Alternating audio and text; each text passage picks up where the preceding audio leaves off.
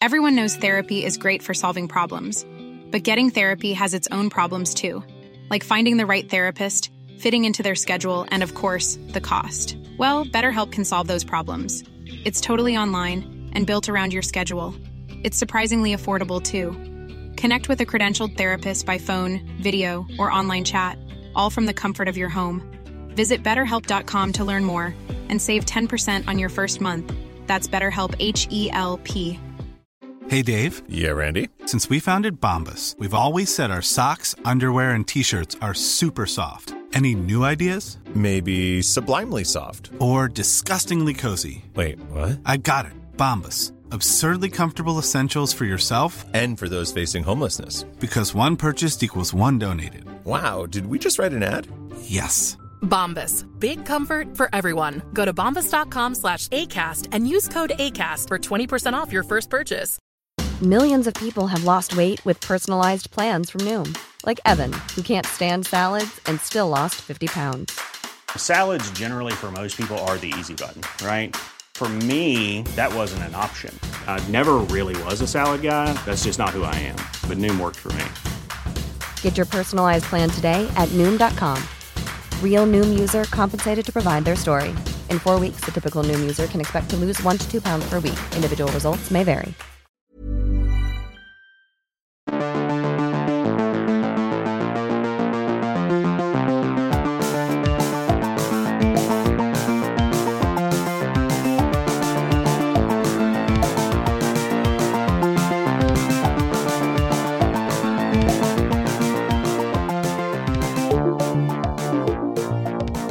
Hello and welcome to another episode of That's What People Do. You are joined by me, Ryan McGowan, and as always, James Kay. How you doing, buddy? I'm very well, thank you, Ryan. I'm very well. It's a glorious, freezing cold Sunday. The World Cup's due to begin, and life's good. How are you? I'm very good. The sun is shining, but as you say, it is very cold. Yeah. And the World Cup starts today, at the time of recording. Yeah, let's try and get some excitement going because I'm not feeling it just yet. Yeah, although as we were having our pre-record chat, we're not really sure we want it to come home for this World Cup. No, it'd just be a bit tainted. Obviously, if England was to win, I'm going to go fucking mental. And you probably won't see me for 3 months and I'll be dead in a ditch somewhere from like partying too hard. But it'll be a nice Christmas if we won. It would be a nice Christmas present, wouldn't it? Yeah. Yeah, it does feel a bit tainted, this whole World Cup thing. It does. But hey-ho. Not to... I don't know why I hey-hoed there. I feel like I've just put down all the issues about it in one comment. That's a podcast episode in itself. Yeah. If you are listening... actually, no, you are listening because this is right now. I've obviously been creating little trailers for each episode as they come about. And the last episode, you saw in my background, brand new merch item that had been created, Don't Be a Dick. Now, if you're watching the trailer for this, you can see another new piece of artwork that is going to be on some merch coming up soon, which was brought to us via the survey, which is still up and live, which I do recommend you go and check out if you have any ideas or suggestions, which you can see. And do you know what? We're going to use it as like a sneak peek because I couldn't get it to fit the entire screen that is behind me. But you may recognise said person as an ancient Greek, and he's strangling a chicken, which I'm just going to let the audiences see now. Nice. Yeah, for those that are just listening to the pod, I'm really sorry about that. That was just awkward airtime.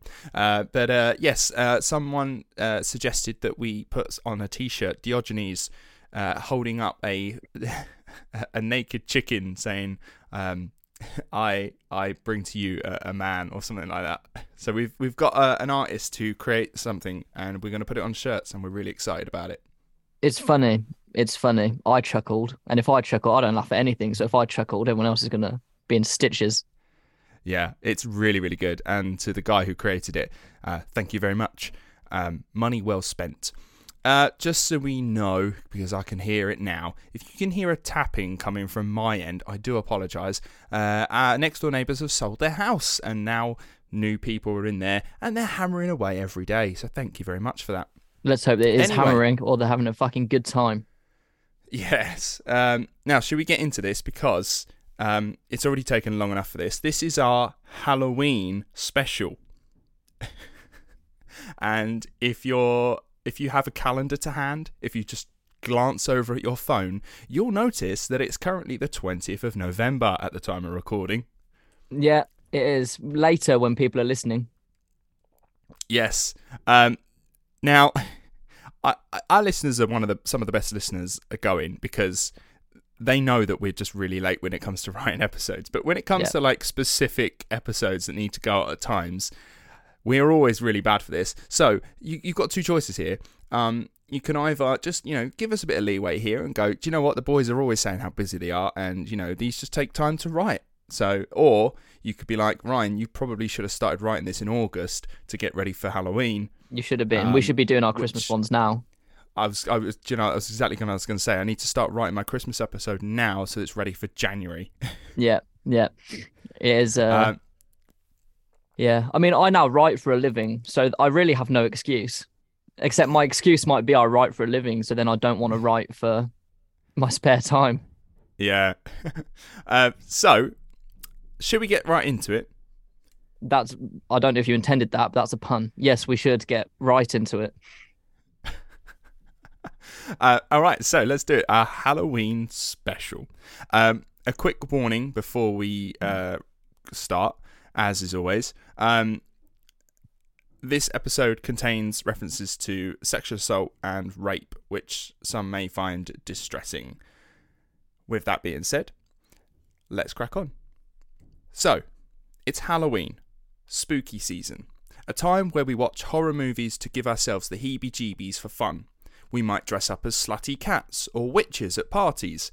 Some think it's a time where the space between the realms of the living and the dead are at their closest, meaning we can communicate with the dead. And some like to tell plain old scary stories. So, in this episode, I want to tell a scary story. So let's set the scene. It's dark on your way home. You stayed late at work trying to get that paperwork done in time for the deadline. The first part of your journey home is pretty standard. The noise of people in the pub behind the bus stop turns into a deep hum as you step on the bus and take a seat. Scrolling through Twitter on your phone, the screen goes black. You weren't expecting to stay at work so late, so you didn't bring your charger. Low power mode can only get you so far. You resort to staring out the window, but you begin to run out of things to look at as you leave the town and head further into the quieter countryside. Now, it's so dark outside, there's nothing to look at except for your own reflection in the window. You press the button to let the driver know you want to get off at the next stop. It's a bit about your journey that just kind of sucks. You need to get a connecting bus, but the service is few and far between. The price you pay for living out in the sticks. You're waiting at the bus stop. It's quiet there. It's a secluded stop. There's only a couple of street lights along the road. You look up at the digital info board to find out how long it will be before your next bus comes. The word delayed illuminates the stop. You sigh. It's going to be a long one. As you turn, you see under a street light in the distance a man. He's not doing anything. He's just standing there. It looks like he's looking in your direction. So you sit there at the bus stop and you just try not to look his way. You don't want to give him any reason to come over, but you keep him in your peripheral. He doesn't move. He's just standing there. But it's making you tense your legs as if you're getting ready to get up at any second. The info board changes, causing you to divert your eyes. 9 minutes away. That's all you have to wait. Just 9 more minutes and you'll be on the bus, safe. You're not going to stay this late at work again. It just isn't worth it. You check to see if the guy is still under the streetlight. He's not there. You frantically look around and spot him on the side of your road that you're now on. He's a little closer now, and when looking at his face you can't really tell, but it looks like he's wearing some kind of mask. It's enough to make you feel very uncomfortable. 7 minutes. You pick up your dead phone and hold it to your ear. Hopefully this will dissuade the man from coming over, but it looks like he's actively walking over now. fuck it, you're not going to just sit here holding your phone to your ear. You start talking out loud, just to no one, just to anyone. You start walking in the direction home, hoping that the bus will come soon and you can just flag it down along the road. A quick glance back informs you that the man is also walking your way. You pick up the pace, but you hear the footsteps getting closer and faster. He's running now. You scream as you feel the force of him tackling you to the ground. This is it. You think you're going to die. You hear the bus coming, but it doesn't see you. How can it, when you're being held in the bushes just off the road? As the bus drives past you and the man, the light from the bus illuminates the man's mask. It's fucking terrifying. Now, I'm not going to finish that. I'm going to leave it up to you guys to decide what happens.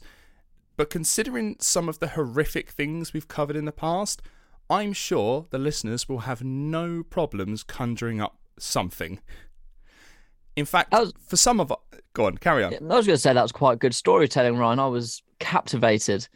I've got in my head, I'm sure everyone has their own little image of where that was taking place, but in my head, it was my usual bus stop outside of my train station when I get a train back from London or something. That's where I was, and sitting at that bus stop, and like there's a bush there. Scary. Well, I'm sure everyone else had a different place in mind.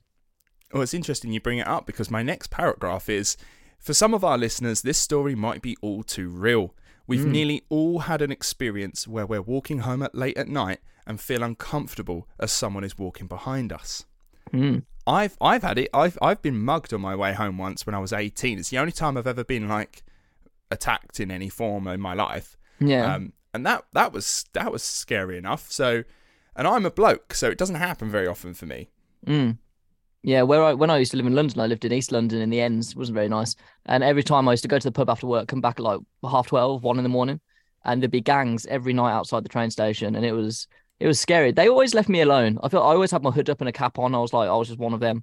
But my friend got followed several times. Yeah, and that's the thing. You've got your hoodie on, you've got your hat on. Can imagine if you were just, a woman. Yeah, it's terrifying. It's terrifying. Yeah, I never let my girlfriend at the time walk alone around my area. I'd always be at the train station because it was fucking horrible. Never ever go back there.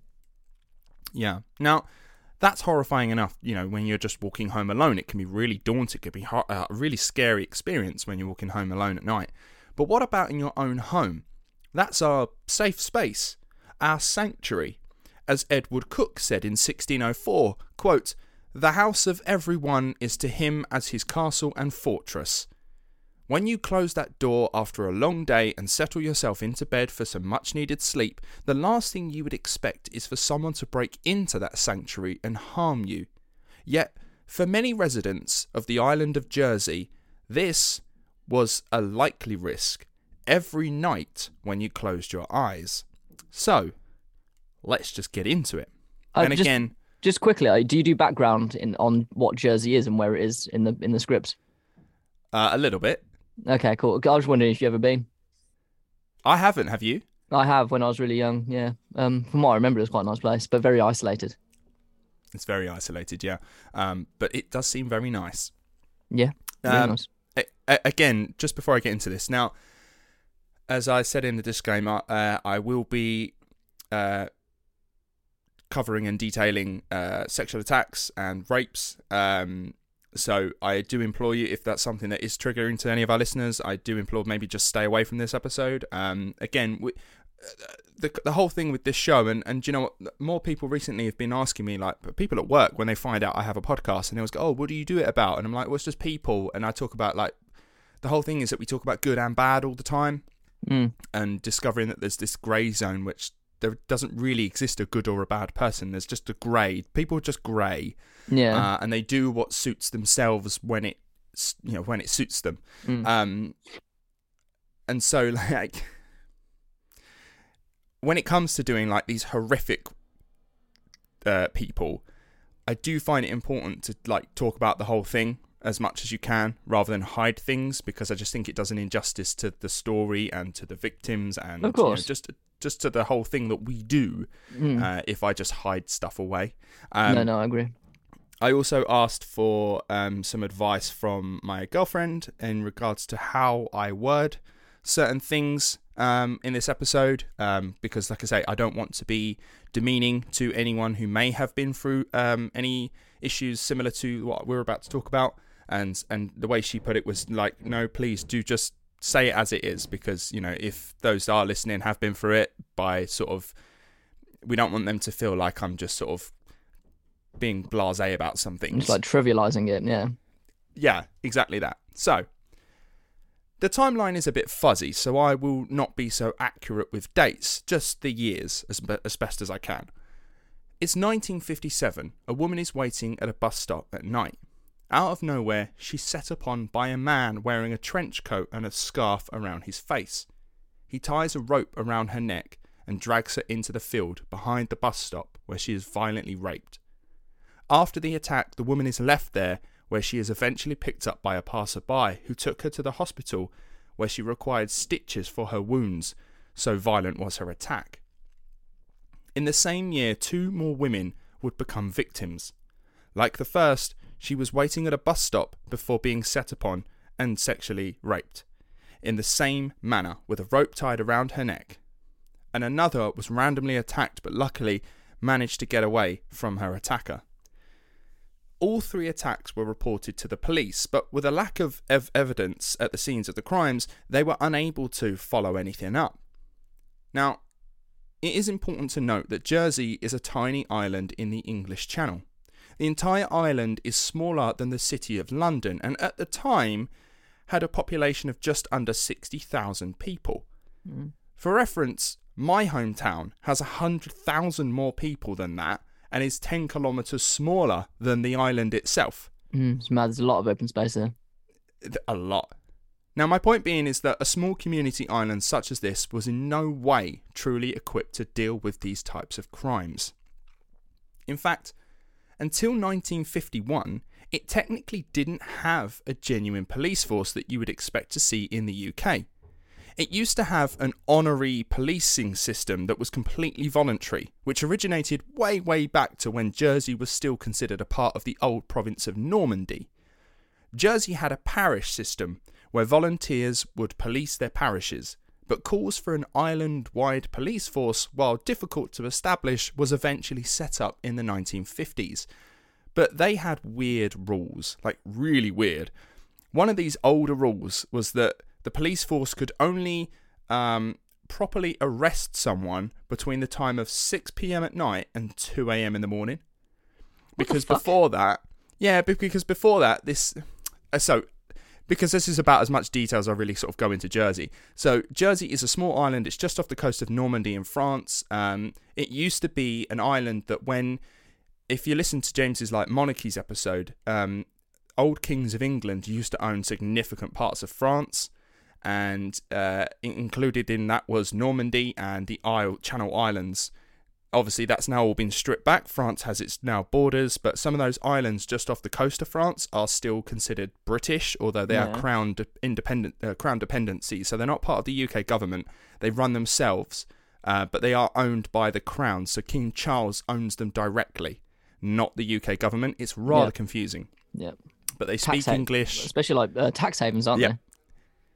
Tax havens, they speak English, they do everything English-wise, although there's quite a lot of French influence, of course, because it's literally 6 or so miles away from from France. Yeah. It's that close.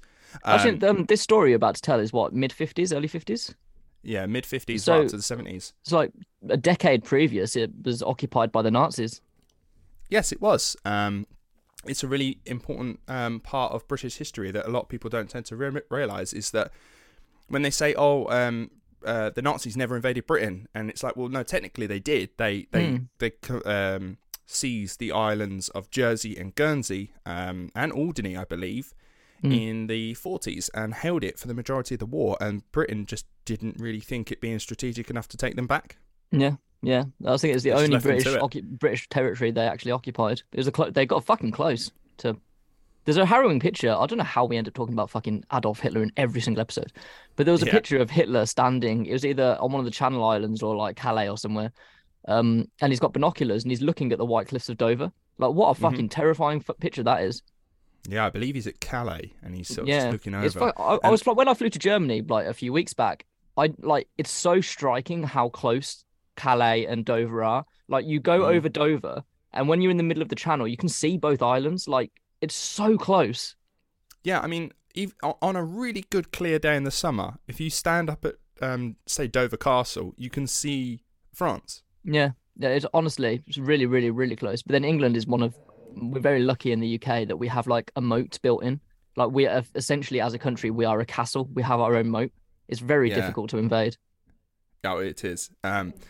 Now, coming back to obviously Jersey and the way it operates, because it was always so close to to France, it was part of Normandy, which obviously famously the Normans who invaded England in 1066 with William the Conqueror, and they still held on to quite a lot of like Normandy rules, even though they were now part of England and the UK widely.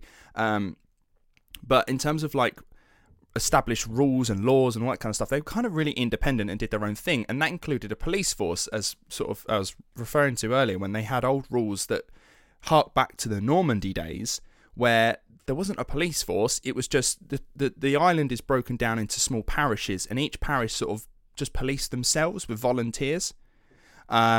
So when it came to being like, we should probably have a police force like they do on the mainland UK, they were like, well, no, we've got our own little thing going on. It's like, yeah, cool, but you don't actually have a police force. I suppose with the population that small, they just assume nothing would ever happen. Exactly, which is why when things like this happen, they're like, we kind of need a police force because several women have been raped and abused publicly, and we can't do anything about it right now. Yeah. Wow. So they bring in a police force was being brought in the 50s, but then, like I say, that's why they end up having some weird rules where they weren't actively a police force. They could only operate at night, and they were like a night shift police force. It's like fucking Batman. I know, so they could only operate from 6 p.m. to 2 a.m, and that's the only time they could actually arrest someone and take them to a station. Other than that, they were to be taken away and given to like the town hall, where like just a normal local judge would be like, slap on the wrist, please don't do that again, and send you on your way. It sounds like the fucking Purge, just all crime legal. Oh, it's crazy. Anything. Now, the birth of Jersey's police force was a difficult one, which meant by the time of our story, they really weren't equipped to deal with any kind of crime, really. A year after the first wave of attacks, another woman is attacked, and the young police force begin to see a common denominator. Descriptions detailed that the attacker is around 5'6", possibly in their mid-40s, possessing a bizarre Irish accent that they all believe was faked, and having a very distinctive musty smell. Now, the police concluded that these attacks were likely done by the same person, and the press dubbed him the Beast of Jersey. By 1960, the Beast had evolved and changed tactics. Instead of attacking people waiting at bus stops, he became more brazen. Now, not even being in your own home would stop him. The first case came in February of 1960. Late one night, a 12-year-old boy was awoken by a light flickering in his room. When he opened his eyes, a bright light was shining in his face, blinding him. It was the Beast. He had climbed in through a window of the boy's bedroom. In his typical MO, he tied a rope around the boy's neck and dragged him out of the house into a field at the back where he was sexually assaulted before leading him back to his house and running away. A month later, a woman was walking to the bus stop. A man in a car pulled over and asked her if she'd like a lift. He said he was a doctor and he was on his way into town to pick up his wife. Disarmed by his story, she got into the car. Sitting next to him, she started to notice details. He's wearing a hat that covered most of his face. He had a scarf on and a really large overcoat, and it just made her feel uneasy. That natural sense of fear that comes in. You think, this is not right. And only then did she then realise that they're actually now in a very secluded area that she didn't recognise. The woman was beaten and tied up, receiving several blows to the face. In the same way that most of his victims had been before, she was dragged into a field and sexually assaulted. When he was done, he put her back in the car. Now, we don't know what his intentions were with her, because as he started driving away, she did one of the most bravest things going. She opened the car door and just flung herself out of the moving car, screaming the entire time, making as much noise as she could. And this worked because the beast, in panic, fled. Later that month, a 43-year-old woman was awoken in the night by the house phone ringing. When she picked up the phone, there was nobody there. All she heard was a click and a dial tone. Now, assuming it was a wrong number, she ignored it and went back to bed. But not long after going back to her bed, she then heard a noise coming from downstairs. She went down to investigate, and when she got to the bottom of the stairs, she turned on the lights, but as soon as they were turned on, they turned off again. And the woman was immediately aware of a presence in the house. She tried to call the police, but there was no dial tone now. The phone lines had been cut. Nah, this is a horror film. I know, it's fucking terrifying. Then the beast made his move. He ran at the woman, demanding money and threatened to kill her. The noise in the house woke up the woman's 14-year-old daughter. Asking what was going on, the attacker's attention was now on the little girl, and he ran up the stairs after her instead. The mother, knowing that the phone lines had been cut, ran to her neighbour's house for help, and by the time they came back to the house, they found her 14-year-old daughter tied up. She was alive, but she had been raped. That is one of my worst nightmares, is someone being in your house. Yeah, like, this is your safe space, isn't it, where nothing can hurt you. And then after that, I'm assuming you'd have to move or get far away. You'd never feel safe again. No. Now, the next month, another 14-year-old was awoken by the beast, standing at the foot of her bed, pointing a flashlight at her. He'd been watching her sleep.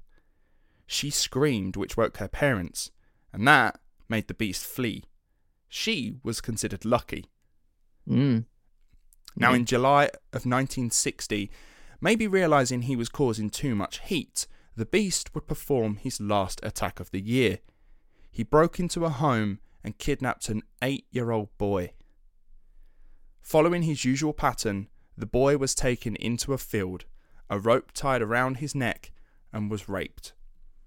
The beast delivered the boy back to his home, where he left him on the front doorstep to be discovered by his family. Jesus Christ. I know. It's just... It's the fact as well that what's going through my mind is that this guy is just getting away with this, like completely getting away with it. And in between all this, like, he has to work, he has to have a life, he has to be a guy that someone knows. Like, he's just going about daily life, like interacting with people, and no one has a fucking clue that it's him. People have probably spoke to him, been like, have you heard this story on the news? Like, how awful is this? He's like, yeah, terrible, like really, really bad. Yeah. Mad. And he's likely driving past the homes of these places where he's been. It makes you wonder whether, like, he knows these people and whether he's been scoping them out for a while. Well, this is the thing. The island of Jersey is such a small island that it's likely he does know them. It's fucking terrifying, especially like if he can get into an 8-year-old's bedroom without alerting the parents. You have to have good knowledge of the house, been watching it for a while, know where that bedroom is. The scary thing as well is, like, with most people that we've spoke about before in the past, a lot of these killers and rapists and whatnot, they have like a type, whereas this guy, there doesn't seem to be. Yes, no. It's women and children, and he doesn't really care if it's boys, girls, women. He doesn't care. He just does whatever. Yeah, and any age as well, which is horrifying. He's just proper sick individual. Now, let's just take a second to have a breather, all right? Because that was fucking horrendous, and I know that this is our... Yeah, I know this is our Halloween special episode and all that, but even for me, this was brutal to sort of research, because it's just not very nice. In fact, I remember when we made the Sylvia Likens episode and how brutal that was. And for an opener into my family life, I think it's my mum's least favourite episode. In fact, my mum hates the C word, right? She cannot stand anyone using it. But I have heard her use it to describe Gertrude in that episode, right? Yeah. So that's how brutal that was. Yeah. But I feel like the differences between that episode and this episode for me is a lot scarier. Because in that episode, like, it sounds bad, but it was kind of contained to within that family. Whereas this, it's like, it's just happening in society and no one's doing anything about it. Yeah, completely random as well. And that's the scary thing. Now, I can only imagine what my mum is thinking about whilst listening to this episode right now. Hi, Mum. She's probably thinking, oh, Ryan, why are you doing an episode on this? It's horrific. But my answer to that is, that's what people do, Mum. That is unfortunately what people do. When we pitched this fucking podcast, I don't think we'd ever think that we'd be getting into this sort of shit. I don't know how we pitched it, but it wasn't... I don't know, man. People do some fucked up shit. But then it's also good to remember that people do some nice stuff as well. If you're a bit sad, go through our back catalogue. There's some fucking great people out there. But there's also people like this. But anyway, I thought we'd also just sort of just take this moment to just, I thought I'd just tell everyone. My mum got 2 new puppies recently, and they're absolutely beautiful. And they remind us all that there is good in the world. What breed of dog is it? They are cockapoos, and they're stunning. Oh, so cute. Yeah, amazing. Yeah. Good work. I love them to bits. So yeah, should we get back into it now that we've had a little breather? Just a real quick question. What's the dog's names? Fudge and Toffee. Fantastic. Yeah, I'm happy now. Continue. All right, let's get back into it, guys. Now, with the beast appearing to have stopped all of his attacks, it gave the inexperienced police force time to try and crack the investigation. They concluded that the beast must have been a resident of the island due to the frequency of the attacks and the fact that the beast seems to know precisely where he's going. They knew that the beast had an Irish accent, but they also knew that it was likely fake. They thought that the guy was a smoker because there was empty cigarette packets always left at the scene of the crime, and that he wore a rubber mask, a lady's wig that he had spiked the hair-wise, and occasionally wore a flat cap on top. He wore a trench coat, often had a scarf with him, and typically operated between the hours of 10 p.m. and 3 a.m. He was likely single or unmarried because they concluded no man who had a wife and family would be able to get away for so long without his wife realising something was up. That to me is very sort of 50s attitude. I mean, we've seen it in past episodes that people can get away with a lot of shit without their partners knowing. But I understand the logic. Like, if your partner was getting out of bed at 10 o'clock every night, being like, back in a bit, and then coming back at 3, questions would be raised. Yeah, but then I can just imagine the police force would just being like, hey, lad, I can't go to the pub without my missus being like, where are you going? So he's definitely single. That's definitely the conversation that was had. Yeah, I don't know. Who knows? Now, I mentioned the mask there, the Beast of Jersey. James, you've seen a picture of the mask. Yeah, it's fucking terrifying. It's like, for me, it's a bit like, it's not Freddy Krueger, it's the other one. The fuck's his name? Oh, Jason. Yeah. Kinda. I don't know. Oh, no, it's Texas Chainsaw Massacre. Mike. Oh, okay. That's what it reminds Mike me of. Myers. It reminds me of Mike Myers. Yeah. Just some sort of mask that looks like fucking other people's faces. Oh, for sure. And if you haven't seen it, Google it or just quickly look on our social media to see the picture that will go up for this episode, if I've put it up by now. Yeah, I've just Googled Texas Chainsaw Massacre. That is exactly what it reminds me of. A lot of these are probably inspired by it, but when I saw this image, it's what inspired me to look into this episode and try it out as a Halloween episode, because I was like, that is terrifying. That mask had given me nightmares before. I am immune to it now because I've seen it so many times. I've got the picture up here. It's terrifying. Horrible. Yeah. Now, in a moment showing how behind Jersey's police force was, they requested that every man on the island with a criminal record give up his fingerprints for a database. That's how behind they were. What decade is this? In the 60s now. So if we're going back to our episode on Colin Pitchfork, where DNA was first used, I think that was the 60s. So I don't think they're there yet. I think I think you're right. I think the fingerprint database came in late 60s, early 70s. Oh, but even still, everyone always did a fingerprint. It would be like, it would be like proper ink. It wouldn't be on like a database somewhere. I mean, even in Jack the Ripper's days, nearly 100 years before, they knew about fingerprints. Yeah. But you'd have to sift through everyone's like manually and like look at a bit of paper. Yeah, and that would be a big job in Victorian London. This is Jersey with about 60,000 people on it. I'm sure you'd be fine. Yeah. You It seems so much easier to commit crimes back then, didn't it? I have this conversation with my mum all the time. She works in law, and I'm just like, back in like before DNA and all that, you could get away genuinely, no pun intended, with murder. Yeah, well, do you know what? Interestingly, like talking about Jersey, you could commit a crime in one parish hop over to the next parish, and you couldn't be done for it. That's mental. Doesn't America Isn't it? work in the like used to work in a similar way with like federal Yeah, lines? with or whatever? states. Yeah, Yeah. exactly that. Mad. Now, of this, only 13 people denied the request to give up their fingerprints. Well, those people are immediately fucking sus. Do you know what I mean? That's immediately sus. I did also see a source stating that instead of it being every person that had a criminal record, they say that it was every single adult male on the island that had to give up their fingerprint. But again, although I said if you're looking through 60,000 fingerprints and whatnot, but having to get 60,000 like people to do that, I just a think big for a operation. tiny police force, it's a massive operation. So I don't think that one's accurate. I don't think that's true. But I thought I'd also mention it because I have been working on scraps with this episode. They did do that in Leicester though, with the Colin Pitchfork place. They went house to house and got people's DNA. Oh, for sure, but much bigger police force. These guys are literally Yeah. brand new. That is fair. And nowadays, I think, what is it? As soon as you commit a crime, your DNA will then be on the database. But until then, you're all good. Yeah, exactly. Now, looking for more help, the police put the description of their suspect in the paper, hoping to break the case. Now, when the public read the description, many thought of the same one man. A man who was a recluse. He lived on his own. He was often seen wandering the country lanes late at night on his own and regularly wore a trench coat tied together by a piece of rope. That man was named Alphonse Le Gastellois. Now, Alphonse was born on the island of Jersey to French parents. The family were pretty reclusive. Alphonse would go on to live on his own in a small fishing house on the coast and was known as a little eccentric. He was very basic and he lived a rather simple life, but for the most part he seemed to be liked by the locals. Now, immediately that looks quite likely, right?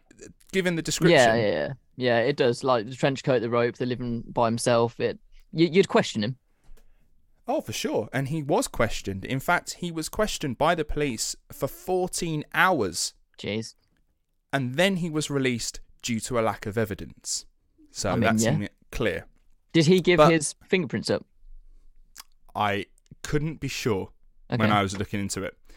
But for the general public, they had already made up their mind. That's As far the as problem, they isn't were it? concerned, exactly. As far as they were concerned, Alphonse was the person and his home had been burned down by an angry mob. Mob mentality. It's awful. Now, with nowhere to go, he took a small fishing boat and paddled his way to an uninhabited island northeast of Jersey, where he would live in exile for 14 years. So it genuinely wasn't him? No. What a poor... Right, I hope he got some sort of insurance or something. What a poor man. I know. Oh, it's that's crazy. He was just a bloke who just he liked going on walks. He liked to just live by himself. Like, fair play. If you don't want to be around people, I get it. Oh, And they burned man, his house down. That's so sad. If he did become a fucking criminal after that, fair. And as far as I could look into it, I may have the date wrong, but in his house that he grew up in, because he had French parents that had lived like on the island for a long time anyway, because he still spoke he spoke a bit of French, and obviously by his surname he was from French heritage. I think someone said that there was like a stone above his door that said like 17 something as the date as when it was made. Mad. But So he lived in a very old house and he was part of the island's history, and that's he ended so up just sad. rowing out onto an island just to live there on his own. He declared himself the king of the island and he just lived on seaweed and shells. I mean, that sounds like an episode in itself, but that's so sad. I feel so sorry for him. I know. Because he's what, another victim of the Jersey Beast in not a primary way. Yeah, I know what you mean. I mean, for the islanders that like burnt his house down and then he moves to the island and the attacks keep happening, they'll be like, shit. Yeah, that's the problem with mob mentality though, isn't it? When people get an idea in their head, they get vicious. Millions of people have lost weight with personalized plans from Noom. Like Evan, who can't stand salads and still lost 50 pounds. Salads generally for most people are the easy button, right? For me, that wasn't an option. I never really was a salad guy. That's just not who I am. But Noom worked for me. Get your personalized plan today at Noom.com. Real Noom user compensated to provide their story. In 4 weeks, the typical Noom user can expect to lose 1 to 2 pounds per week. Individual results may vary. Wow. Nice. Yeah. What you're hearing are the sounds of people everywhere putting on Bombas socks, underwear, and T-shirts made from absurdly soft materials that feel like plush clouds. Yeah, that plush. And the best part? For every item you purchase, Bombas donates another to someone facing homelessness. Bombas. Big comfort for everyone. Go to bombas.com/ACAST and use code ACAST for 20% off your first purchase. That's bombas.com/ACAST. Code ACAST. Now, nearly a year after the last attack, the Beast was back. But this time, his MO had differed slightly. He was almost exclusively targeting children now. In as many months, 2 young boys aged 11 and 12 would be assaulted by the Beast, and a third child, an 11-year-old girl, was raped. It was clear the Jersey police could not handle this type of crime, so they called in the famous Scotland Yard to assist. They gave the island a shakedown, but even they were stumped. The Beast stayed quiet the entire time Scotland Yard were around, so he's smart. He knows what he's doing. Yeah. In 1963, the attacks started again. In April, a 9-year-old boy was taken from his home and attacked in the usual MO, a rope around the neck and raped in a field before being placed back at his front door. In November of the same year, an 11-year-old beheld the same fate. The next year, in 1964, a 10-year-old girl and a boy of the same age were both attacked in their homes, and then the attacks just stopped for a while. It's like the Beast knows that they can only do so much before the place gets too tough to operate in. It's only a small island, remember, and the locals were beginning to form neighbourhood watches, not that it did anything to stop him. It's now 1966 and nearly 2 years since the last attack, and the locals would be forgiven for starting to think that it might be over. They hadn't caught the Beast, but they could live with the idea so long as it didn't happen anymore. But in the summer of 1966, the police received a letter. It read, quote, "My dear sir, I think that it is just the time to tell you that you are just wasting your time. As every time I have done what I always intended to do, and remember, it will not stop at this. But I will be fair to you and give you a chance. I have never had much out of this life, but I intend to get everything I can now. I have always wanted to do the perfect crime. I have done this, but this time, let the moon shine very bright in September, because this time it must be perfect. Not 1, but 2. I am not a maniac by a long shot, but I like to play with you people. You will hear from me before September, and I will give you all the clues, just to see if you can catch me. Yours very sincerely, Wait and See." That's ominous, isn't it? I mean, it's very reminiscent of the Dear Boss letter from Jack the Ripper. Yeah. I mean, that's when a criminal is getting confident with it. When you're like taunting people, taunting the police, giving them the time frame of when you're going to act again, so they can be on high alert and you think you're going to get away with it anyway. Yeah. But now, was it genuine? That's the question on everyone's lips. Well, we don't know. The letter alluded to 2 attacks coming in or before September, but that just never happened. A 15-year-old was brutally assaulted in her home in August, but the MO was different. The attacker didn't tie a rope around the neck and rape her in a field, but they did leave long scratches on the body's victim, and they were parallel to each other. So, what changed? It would be another 4 years before the Beast would strike again. In 1970, he broke into the bedroom of a 14-year-old boy. Pointing the flashlight in his face, he operates in his usual manner. Rope around the neck and taken to a field where he rapes the boy. Only this time, he leaves long scratches on the victim too. Again, in parallel fashion. Which, when he's walking the boy back to his home, he does something that he's never done before. He talks to his victim. The boy was told by the Beast that if he mentioned anything to his parents, he would come back and kill them.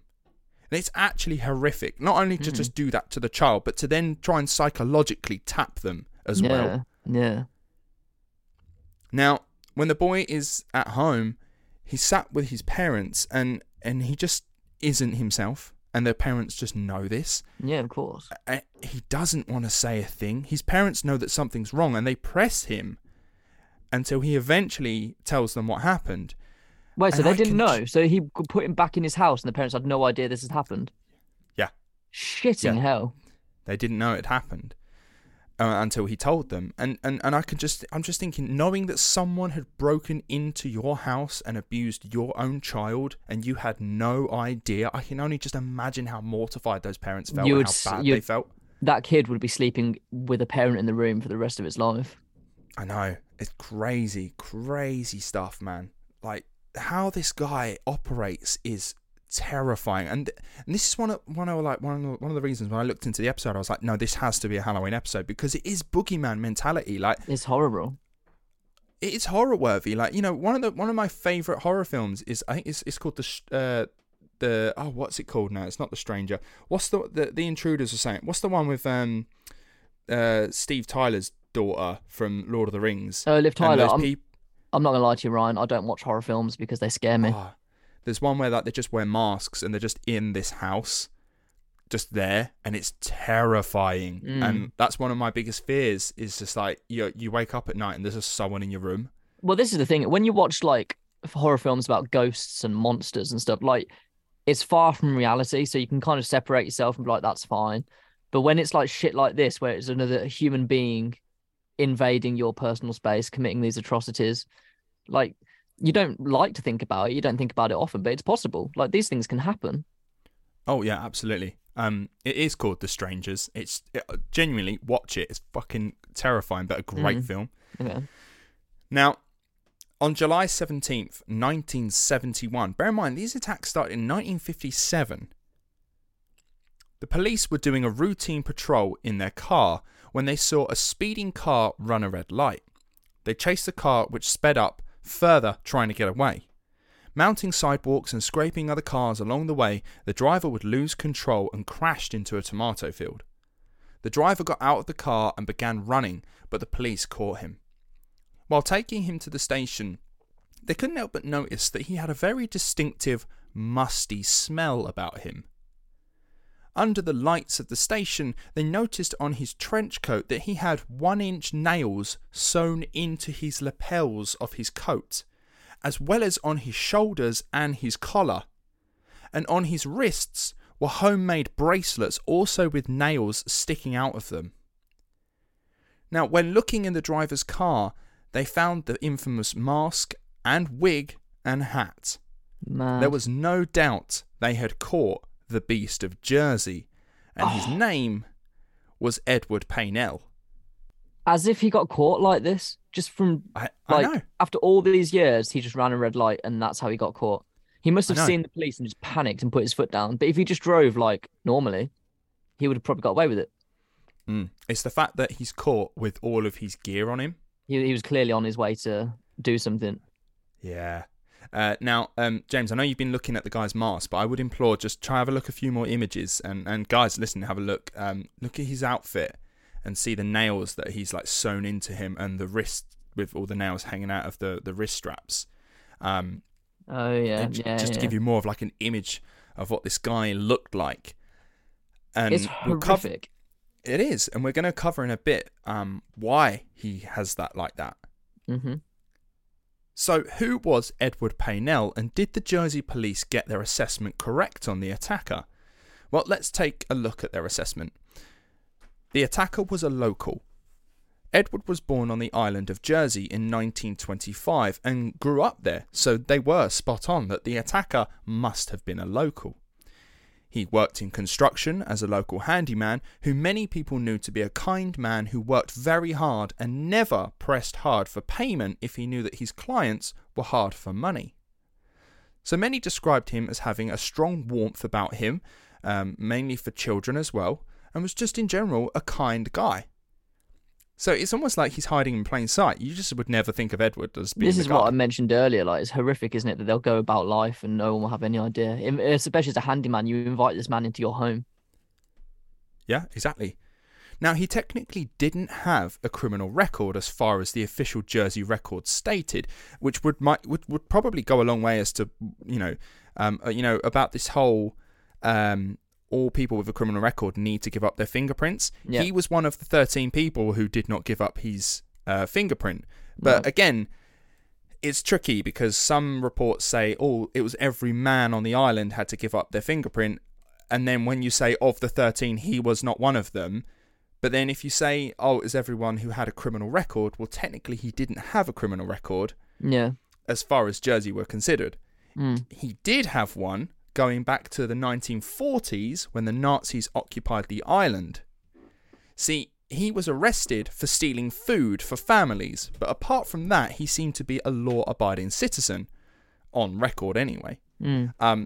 Although, this next bit's interesting. So, if anything, his history helped him hide, right? Many people on the island during that time did heroic things, right?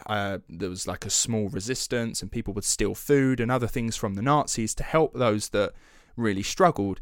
I would implore you look into like Jersey's history during the Second World War, because there was a moment where like no one could eat.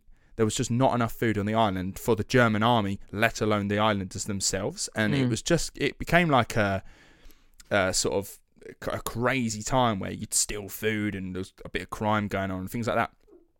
But then a lot of people are like, Edward Paynell was actually very quick to collaborate with the Nazis when they came to the island, and he uses it to say, no, I did that to help out other islanders with food and whatnot. Yeah. And it's like, we don't really know. Yeah. Now, the attacker was a lonely single man. Edward was actually married and had children, and had been married for quite some time. So how did his wife not know about it? Remember, they were saying, my wife would notice if I just snipped off to the pub for a drink, and so like he couldn't be married because his wife would know he's not in the house. So how did he get away with it? I don't know. His wife, Joan Paynell, actually wrote a book on the whole thing after it happened, sort of going on about her side of the story and all this kind of stuff, but finding copies is rather difficult now since the book went out of print years ago. So if you buy it, it's very expensive. You might be able to find the odd copy on eBay, but I don't know. Maybe I'll get it one day. So the reports from the book are obviously going to be somewhat skewed because it's like leaning toward her story rather than just a generalized overview of everything. But many people believe that Joan must have had some knowledge of Edward's goings-on. And in fact, there is at least one report from someone that says that she was present for at least one of the abuses that he did at a children's home.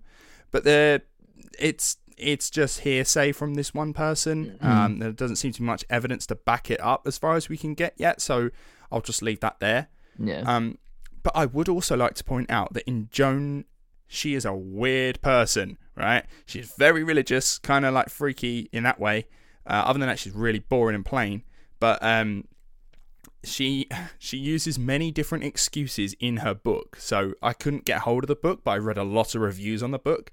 And as far as everyone's been out, they're like, Joan's a dick because she uses so many different excuses for her husband's crimes. Really?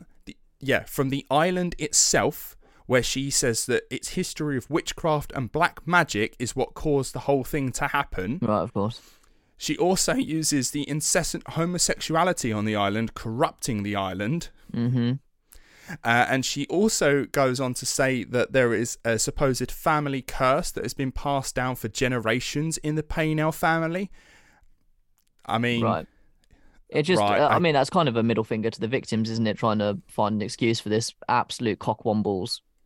Yeah. I mean, Edward himself believed in the family curse. In fact, he blamed the fact that there was a family curse for one of his daughters being born with a disability. It was it's the Paynell curse, and that's why you're like you where you are. And that's very nice. Thanks, Dad. Yeah, that's what a dickhead.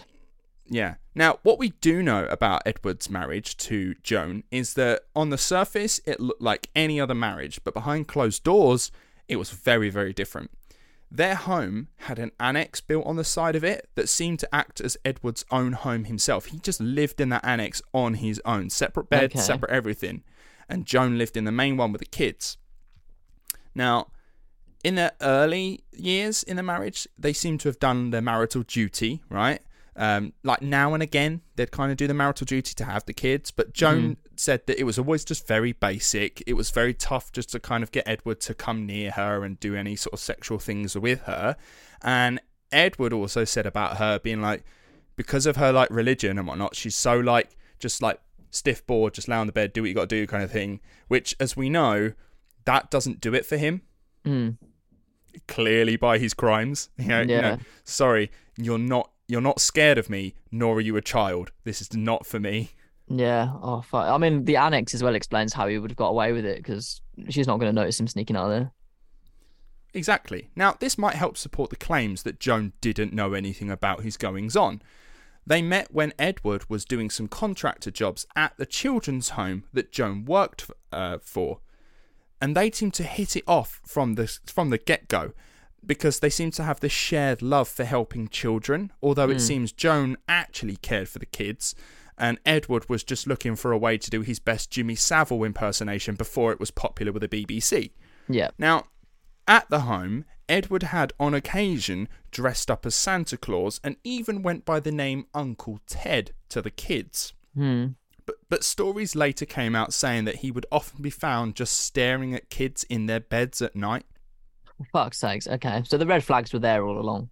All along, literally all along. Like, I think he turned up to like the home and he met her, and I think at one point he was like, it was like Christmas time, and he was like, oh, listen, if there's anything else you can do, like, if there's anything I can do to help you, and the kids and whatnot, and she's like, well, we need someone to dress up as Santa Claus, and then he was like, yeah, absolutely, I'll do it, and then he's got kids sat on his lap. Yeah, of course. I mean, straight away. Nowadays, you need so many fucking background checks to be Santa. I don't even think kids are allowed to sit on Santa's lap anymore. No, I don't think you can. You just have to stand next to him or something. Or like in the UK, you're not allowed to. I don't know. After, I think the Jimmy Savile stuff and all the stuff that came afterwards fucking rocks this country, and now kids are very protected, rightfully so. Yeah. Although it's ruined Christmas a little bit. I don't know. I mean, I don't feel like I need to. Well, when I was a kid, I didn't need to sit on some fucking guy wearing a fat suit's lap just to show him the Argos catalogue and what I wanted. Just what would you like for Christmas? You just whack out the giant fucking Argos catalogue. We all did it and just circle and like write a list of the numbers in the Argos catalogue. Argos used to make a killing at Christmas. Oh god, yeah. And even now, like they love whipping out a Christmas catalogue. Yeah. If ever, God forbid, I have children, like they're not going to want the Argos catalogue, but they're going to fucking get it and they're going to point at what they want. Do you know what I've done for the first time ever? I've just been creating an Amazon wish list and sent that. Oh, that's a sensible way of doing it. Yeah, like I mean, it's easier for everyone as well. If people have Prime, like it's so like you can order stuff. I mean, Amazon's got its problems, like, obviously, but as a consumer, it's so fucking easy. Yeah, my mum was like, "What do you want for Christmas?" I went, "Listen, I've got an Amazon wish list. Here it is. Just if you see anything you want on it, like go for it." Yeah, I mean, it's fair enough. I mean, there is a PS5 on that, and I'm not going to get that, but... I was very cheeky the other day and went out and bought myself a new Xbox. Yes! Yeah, just because of the new games coming out. But anyway, that's besides the point. Yes, how have we managed to do that in the Halloween episode? When the police searched Edward's home, or more specifically, the annex, they found a secret room in there where he kept all of his criminal tools. They found multiple trench coats with nails sewn into them. He claimed that they were for self-defense, should anyone attack him. He also said because he's a handyman, they were really good for grip when he was doing roofing jobs. I mean, that's just a stretch, innit? Like, they're like, oh, yeah, I use the nails for grip on roofs. Yeah, okay, yeah. What, so you'd attach them to yourself? Yeah, so, like, if he was to, like, fall, the nails would act as, like, fingertips sort of grabbing onto the roof. Do you think he's fucking Spider-Man? Like, it's... No, it was purely because he thought, I bet he was making it being like, this looks really cool and scary. Yeah. He did it for aesthetic. Obviously, at some point in the interview, they said, why were you wearing the outfit when we caught you? And he said, oh, I was going to a sex orgy and I didn't want anyone to recognize me. So you wear the outfit that everyone is literally looking for? Yeah. It's dumb, innit? Yeah. Now, what we know now is that he used those nails not for grip on roofs, nor for self-defense, although he technically would do it for self-defense. It was used so that his victims could never get a proper good grip of him when he was attacking them. Everywhere that they tried to grab him, there were 1-inch nails that they just could not grab onto him. God, there's been thought put into that, hasn't there? Exactly. The fact that it's been thought put into it makes it like more harrowing and scary, but it's actually very smart and clever. Yeah, because I've just seen the ones like he has it around his wrists and around his neck. Like no one could grab him anywhere. No one could grab his arms or like around the throat. Impossible. Now they found rope, several masks, wigs, and all the implements he would need, including photos of the victims and the homes that he had attacked, including some homes he had not yet visited, implying that he fully intended on carrying on. In fact, he would say how he would plan his attacks months in advance, learning the habits of the victims and the layouts of their homes before. Yeah, I suppose you need to, don't you, to carry them out so successfully. Yeah. Now, there was also an altar to Satan found with a shrine, a sword, and a book on black magic. Edward claimed that he was a descendant of Gilles de Rais, who is a French nobleman who assisted Joan of Arc during her battles against the English. Now, why do I mention this exactly? Well, it's always good to link back to previous episodes that we've done, but it also turns out that Gilles de Rais was also a prolific serial killer. Which is just, I remember when we was doing the Joan of Arc story, and like she's on a siege at like Lorraine, I think it was, Lorient or something, I forget. The idea that there's a nobleman next to her being like, it's all right, Joan, we've got this, we'll get this. And he's an absolute prolific serial killer back in his land. Yeah. And she has no clue. And she's acting on the side of God, and yet she has the devil next to her. That's weird. Yeah. In fact, he is someone that I would like to do an episode on one time. Yeah. Really now, did the serial killer get passed down to Edward Paynell? No, of course it fucking didn't. The guy is just a piece of shit, right? Yeah. There is no excuses for this fella. He's just a piece of shit. I bet his wife laps that up, though, all the black magic stuff. Oh, God, yeah. Yeah, absolutely. Now, at his trial, it took the jury just 38 minutes to find Edward guilty of 13 counts of assault, rape, and sodomy. He was sentenced to 30 years in prison, but he would serve his time in the UK mainland at Winchester Prison until 1991, when he was released for having served only 20 years for good behaviour. Jesus Christ. This is right. So we have American listeners, and I'm assuming for us that's shocking, but like we're kind of like it happens. Whereas in America, I was having this conversation with my mum the other day. I forget what the crime was, and someone got sentenced to like 13 life sentences and then plus 600 years. Like never seen the light of day, which opens up its own discussion about whether that's actual rehabilitation, which I don't think it is, but regardless. But then in this case, there are people like this fucking knobhead who shouldn't see the light of day again. Exactly. I hark back to our episode about Anders Breivik in Norway. And how the Norwegians' criminal justice system works, in that it's all about rehabilitation. It's not necessarily just about punishment, whereas in America, it is just about punishment. And there is no rehabilitation. And in the UK, there's this weird sort of in-between where we can't quite make up our minds what we want to do. Do we want to punish you and make sure that you just stay there forever, but then eventually you're going to come out and you've got nothing to sort your life out with? It's Matt, if I, like... To contextualize it, I'm 27. If, God forbid, I decided to go on like some sort of killing spree right now, there would be a point in my life where I would be released again.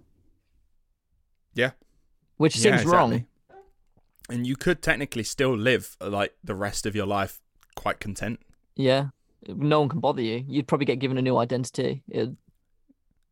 I mean, for this guy, you were nicknamed the Beast of Jersey. For near 14 years or so, you terrorised an entire island, and you only did 20 years, and you got out for good behaviour. I'm quite surprised that people in prison didn't, like, kill him. Well, apparently he was fairly respected in prison. Really? I've always thought child molesters and things like that did not go down very well. Yeah, I wonder how much they knew then. Yeah, true. Now... what's the Beast of Jersey going to do after prison in 1991? Where is the one place he would never go back to? And where does he go? Do you go back to Jersey? Yeah, he went back to Jersey. Fuck's sakes. I mean, the fucking audacity to think that you could go back there is incredible. But come on now, they burnt down the house of some poor bloke that had nothing to do with it. So I hope they did something to him as well. Yeah, right. Well, this is the thing. He didn't last long. When the islanders found out that he was back on the island, they pretty much immediately ran him back into the sea. Right, good. Yeah. Edward Paynell, the Beast of Jersey, would spend the rest of his days on the Isle of Wight, where he would die 3 years later in 1994 of a heart attack, aged 68. It's mad that he died in freedom, but like the Isle of Wight is a stone's throw from the coast. Like if you stand on like Portsmouth, Bournemouth, or whatever, you can see it. It's there. Yeah. Now, Edward's last wishes were to be buried alongside his family in their plot on the island of Jersey, but his sister flat out denied this. She was like, "Nah, fucking way, bro. You are a piece of shit, and I don't want you anywhere near us." Good. Good. Instead, his body was cremated and scattered to the winds. Yeah. Now, I am missing a lot about the trial, and I would like to have a lot more on it, because it's a weird thing, right? We briefly spoke about Jersey's police force, and the court system at the time as well was just as fucking batshit insane. But I have been working with scraps in this episode, right? So the only genuine sources are like 3 books of this crime, and like I say, they're all out of print, and they're actually a bit hard to find and get a hold of. So yeah. I've just tried to do the best I can with what I've got. Now, maybe we'll come back to this episode at another point in the future. I'm not sure, just to kind of try and dissect the man even further. But maybe we've kind of put him to bed now. The guy was a piece of shit. He did some horrific things. He's now a boogeyman that's going to haunt your nightmares. And maybe that's where he should stay. That story was fucking wild. We've heard some grotesque shit on this podcast. But for me, I think that episode was the scariest. Because like I said with the Sylvia Likens one, and what was his, like, Albert Fish? Like, Albert Fish was a piece of shit as well. There's parallels there. But, like, this guy seemed to, like, if this was a horror film, I would question the reality of it. So to the fact that it happened in real life is mad. Yeah. It's terrifying. The thing, like I was saying earlier, the thing that terrified me the most about it all is just the sheer randomness of it all. There's just no logic to his sort of pickings and choosings. It's just anything. It's almost like he just did it when he was in the mood. Yeah. No, I think you're right. Yeah. No, that's horrifying. What a dickhead. I'm glad he's dead, but I'm also very sad that he died in freedom. In terms of Alphonse, he lived on this little island for 14 years. He proclaimed himself king of the island. I think eventually he does go back to Jersey to live out the rest of his life. I think he dies in 2012 on the island of Jersey. Okay, I hope they fucking rebuilt a house for him and apologised profusely. Yeah, I think they did do something for him, if I remember rightly. But yeah. So yeah, that's our Halloween episode. Done for 2022. I'm glad you got through it. If you made it through it, well done. That was scary. No, that was quite something. Yeah, not very nice at all. Now, obviously, we talked about some really horrific things, and not wishing to sort of trivialise anything. Unfortunately, this was something that happened in the late 50s to the early 70s, and it involved a man attacking a woman. Now, we live in 2022, and unfortunately, if you listen to the news cycle, especially if you live in the UK, men attacking women has not gone away. It's still as prevalent as it has always been. And just, if you are a man listening, just just be aware of yourself a little bit more. Like, I'm at no point ever going to attack a woman, but just be cautious and be aware that some people are going to be scared of you a little bit, maybe sometimes. For me, it's what really upsets me. I had a conversation recently. It happens all the time. Where like, I'll be out with friends, and like there'll be women there, and they'll be like, "Oh, how are you getting home?" I'll be like, "I'll get the train, then I'll walk home from the train station at like 1 a.m." And they're shocked. They're like, "How can you just walk home at 1 a.m. without?" I'll listen to music. I won't have any idea of my surroundings.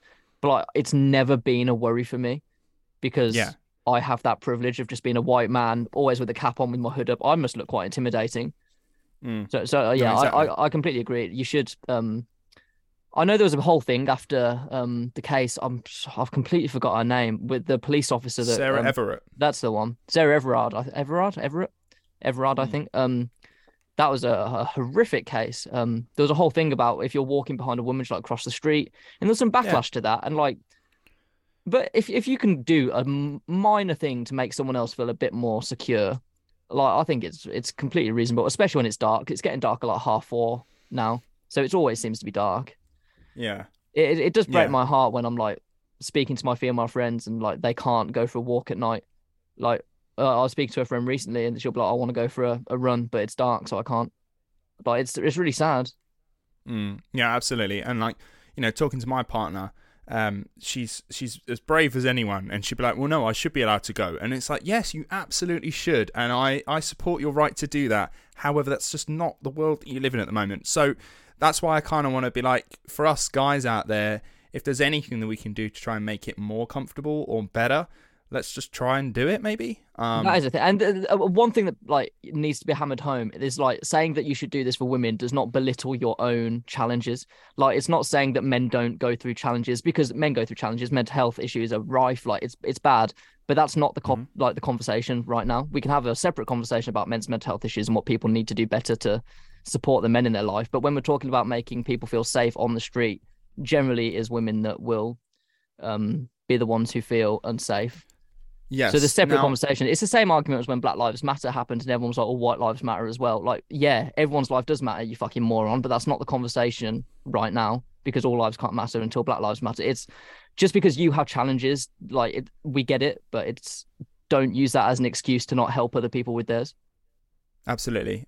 For context as well, on Rape Crisis UK, a UK charity, one of their stats is 1 in 4 women are raped at some point in their adult life. That is horrific. 1 in 4. A quarter.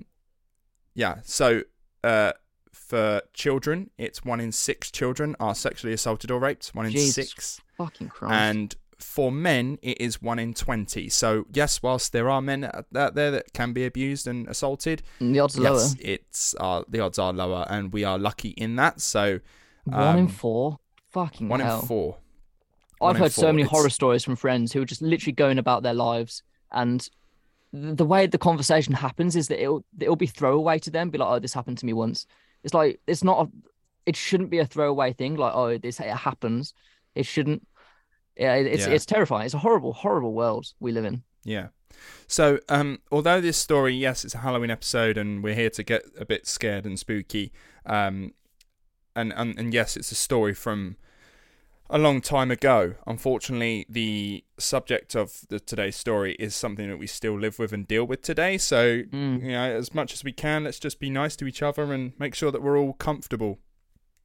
Yeah, why are people like this, man? I don't get it. They're wired differently, aren't they? Yeah. So, yeah, anyway, that is our episode on The Beast of Jersey. That was a good episode. It was a scary episode. I had no idea about this character, which is kind of interesting considering we're British, so you'd imagine we would have, but... Yeah, no, I'm the same. I was like, oh, I did not know about this guy. I'd only seen The Mask. That's the thing that people remember. Yeah, terrifying. The whole thing was terrifying. Good Halloween episode to be recorded on 20th of November. Woo! All right, so guys, thank you very much for listening. Let's get the last bits of admin out of the way. Follow us on all the socials. We don't tend to do that anymore, but we are getting lots of people to just follow us now, so that's fine. Follow us on all the socials. There is a run-up to Christmas. Let's get it done. Get that Christmas merch ordered now, because it takes a little time for it to get delivered. And make sure you get the new merch artwork on your shirts. So we've got the new Diogenes. I present to you a man. Is that on the store right now? It will be on the store within the week, because I've been very busy. So that's on my list of things to do. So within the week, it's going to be on the store. Remember, guys, if you type in get 10 at the checkout, you get 10% off your order. Nice. So make sure you get that done before Christmas and get some merch sent in. If you have any merch as well, please do let us know and show us how it fits, if it fits well. My mum brought a jumper which she got yesterday, so that was nice. Thanks, Mum. Yeah, and I'm currently repping a That's What People Do hoodie, and the hoodies are really comfortable. Really comfortable. I was wearing my white one in London yesterday, showing it off to the masses. That's it, yeah, let everyone know. So yeah, tell your friends, tell your goldfish, let them listen. Maybe when you go out the house and your dog's just at home on their own, put That's What People Do on, and we will look after your dogs for you. Good boy, good girl. I've covered all bases there. He wants to go for a walk. That's great. That's great. Ready? Walkies. Dogs everywhere going crazy. All right then, guys. Thank you very much for listening. And I'm going to start working on the Christmas episode now. Yeah, it's the next episode will be nice, I think. I'm assuming it's my turn to record. I haven't got a clue who it's going to be, but it'll be someone nice and uplifting. Excellent. All right then. Thank you very much for listening, guys. We'll see you on the next one. Goodbye.